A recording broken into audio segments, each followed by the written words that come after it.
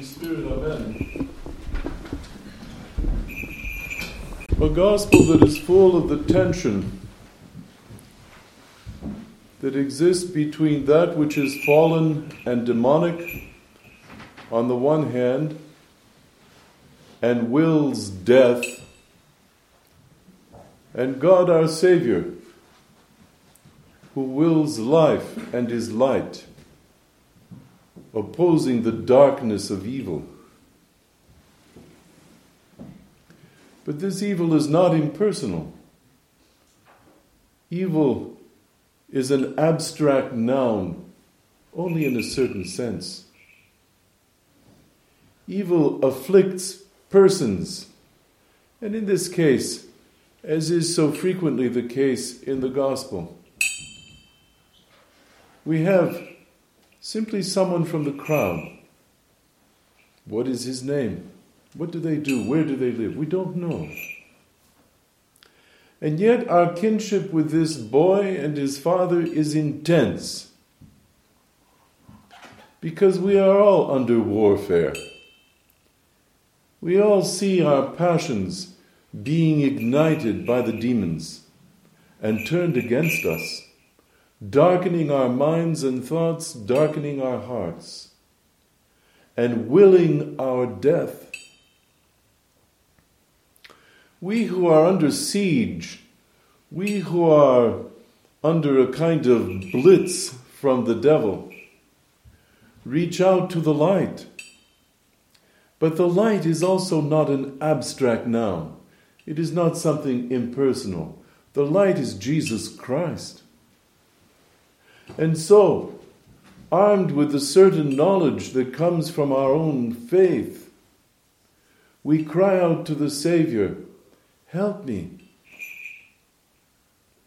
So it is that this father brought his son who was afflicted with a demon, in fact with many demons. And he tried to have the holy apostles cure him. And you remember when the Lord first sent the apostles out, they came back from their first trip and they said, "Even the demons are subject unto us." But on this occasion, the holy apostles themselves could do nothing to relieve this afflicted boy. And the Savior enters into a very brief, somewhat technical discussion with the Father. How long ago is it that he has been thus? "Of a child," said the Father. And he supplies more details. And often it throws him into the fire, and often into water, in order to destroy him. There's no question in anybody's mind what happens when we consent to the demons, or when we are afflicted unto the demons, by the demons, without our consent. The end is destruction, and destruction is not an abstract noun. Persons are destroyed. It is we, the afflicted ones, who will be destroyed. But Christ will have nothing to do with that. He is not from darkness or death or destruction. And with a word, the demons come out and they leave the boy. Everyone around there thinks that he's dead, that at last the demons have won. The demons have had their way with him, and they have taken him to the place of darkness and death. But it was not so. And Christ restores this boy who had been afflicted to the Father. Well then, of course, there's a problem. The apostles have known success. They have tasted victory over the evil ones, the demons. Why could not we heal him? Then Christ says, it is only by prayer and fasting that we can be relieved of these extreme instances of demonic possession. And here is the link with the Sunday of St. John Climacus. We know that because we are in a culture that has no religious mind, we are in a culture that has no spiritual life, a culture that is fascinated even with paganism.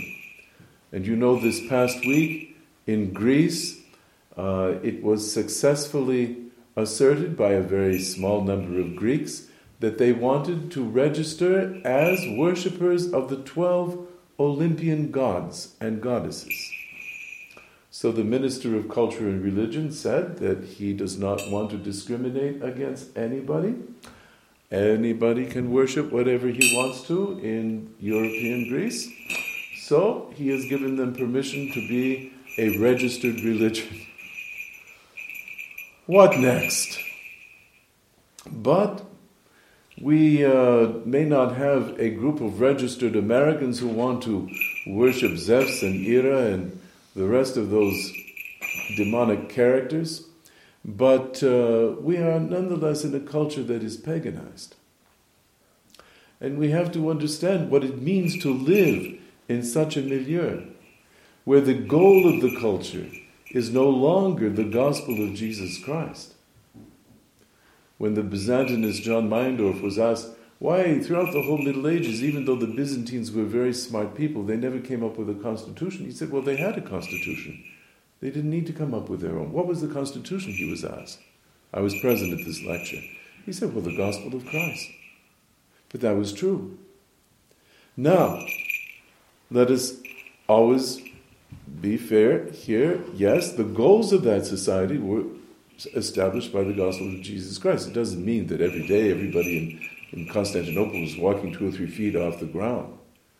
Of course, the failures of that society are also very good, very great. But they understood those failures in terms not of a bad self-image or a failure to implement Jungian or Freudian psychological cures and so on and so forth, but they judged themselves by the criteria given by Christianity.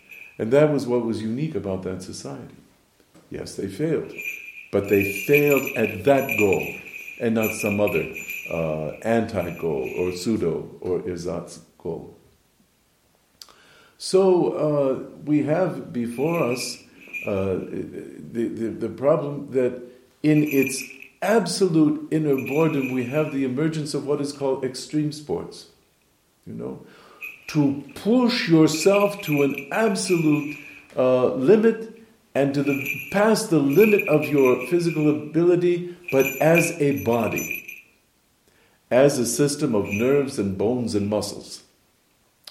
Well, we look at the ladder by St. John of Sinai, Climacus of the ladder.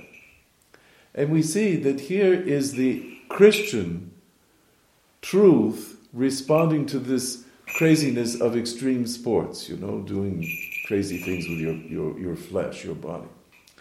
And that was that they pushed themselves to a limit, the limits established by the gospel of our Savior. When we read the ladder, we are absolutely astonished at the lengths to which men were willing to go in order to relieve themselves either of the presence of demons or of the results of previous demonic possession. The wounds and, if you will, the scar tissue left by old wounds, spiritual wounds. And when modern secular paganized people look at the ladder for academic purposes or to get a good laugh, they simply make fun of the extreme limit which is indicated there. The Savior said in the Gospel today that nothing will relieve us of the really heavy-duty demonic except by prayer and fasting. And prayer and fasting takes us into the realm of that extremity. We deprive our own body of food and beverages, of water, And to this hunger that grows within us, we attach our prayer. And as we are fasting and as we are getting hungry during a day in Great Lent, we are obliged to make the fast work, to remind ourselves that the hunger that we feel physically in our stomach reminds us of the hunger that we have for God. And we attach that hunger to our hunger for God and for union with God. We are not Gnostics. We are not interested in knowing about God. We don't want to know about God. We want to know God. We don't want some intermediate information about Him. We want union with Him. This is why we can say, God is love. For Augustine in the West that follows him, God is the supreme idea. But no, God is love. And therefore we are in a world of union and communion. And the yearning that we feel within ourselves is not for greater knowledge about something, but for intimate union with someone.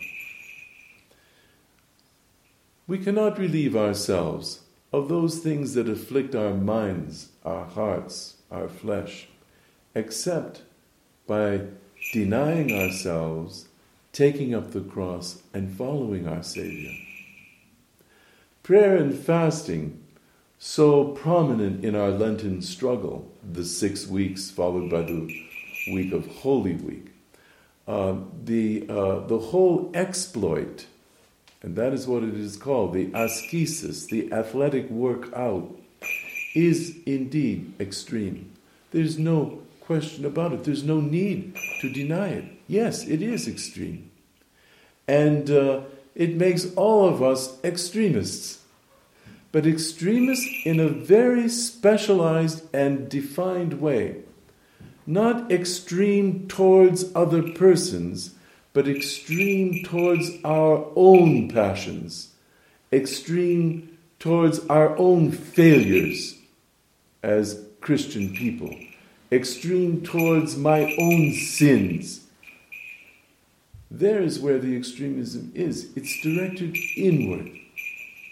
And therefore I am strengthened for the struggle that we see in the gospel today, the struggle to relieve, in this instance, a boy from the presence of the demonic, and only by prayer and fasting could this be effected. May God grant, by the prayers of St. John Climacus, whose work, The Ladder, manifests the gospel in action after the Feast of Pentecost, may God grant that by his intercessions, you and I will be encouraged, and that we will be resolved and sobered during this great Lent, so that the fasting and the praying will have for us all that our Savior intends, and that you and I may become free of those afflictions which beset our lives and our relationships with others.